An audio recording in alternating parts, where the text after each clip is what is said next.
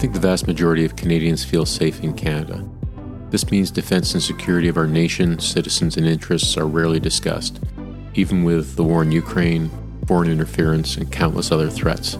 So how do we become so complacent? Listen to Bob Fowler's take on this issue on this NSP Short.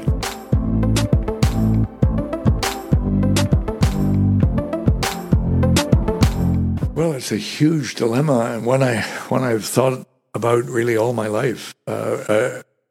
First of all, mostly from the foreign affairs perspective, and you know, one of the great truisms is, you know, first of all, foreigners don't vote, and secondly, nobody cares about foreign affairs, and very much your question is sort of a subset of that. Nobody cares about security affairs. Nobody cares about, and what's more, the Americans are going to do it anyway.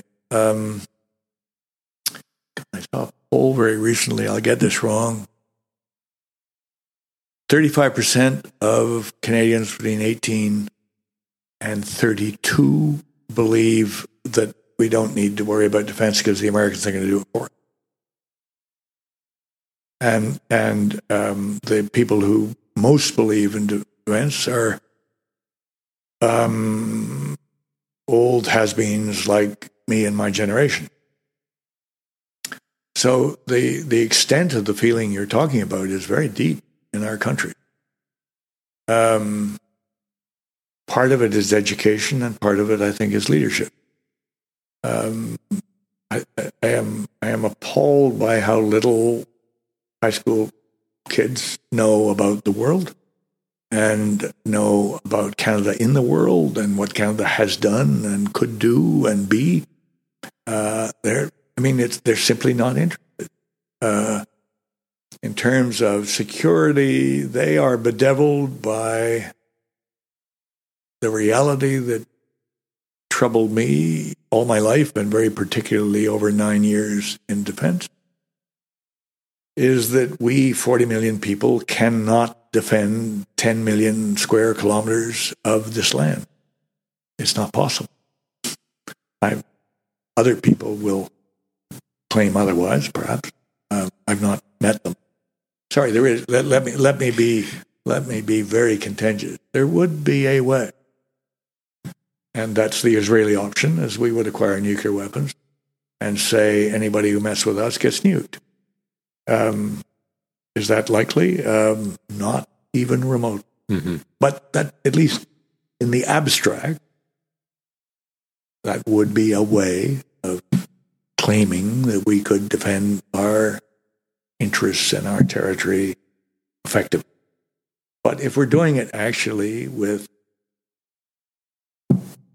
vehicles and planes and boats, we can't do it.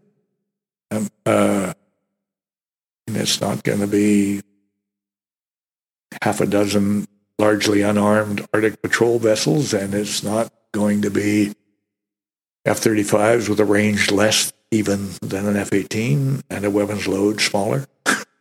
And it's not going to be with 65-ton main battle tank. Mm-hmm. So what do we do? I mean, how do we posture ourselves? So I think it's in the face of that, and the fact that we are living side by each with this longest undefended border with the most armed up nation in the world. And the combination of those two realities causes people to throw up their hands and say, why bother? Not me. It drives me crazy. Particularly if you look at what I will consider our rather glorious military history. Even in detail, it wasn't always that glorious. But we learned, sometimes at great cost, but we learned and we got better at it, and then we forgot. So we would have to learn again, and the big issue is, would we have the time to learn again? Would we have the equipment in a crisis? I mean, I think we discussed the most fascinating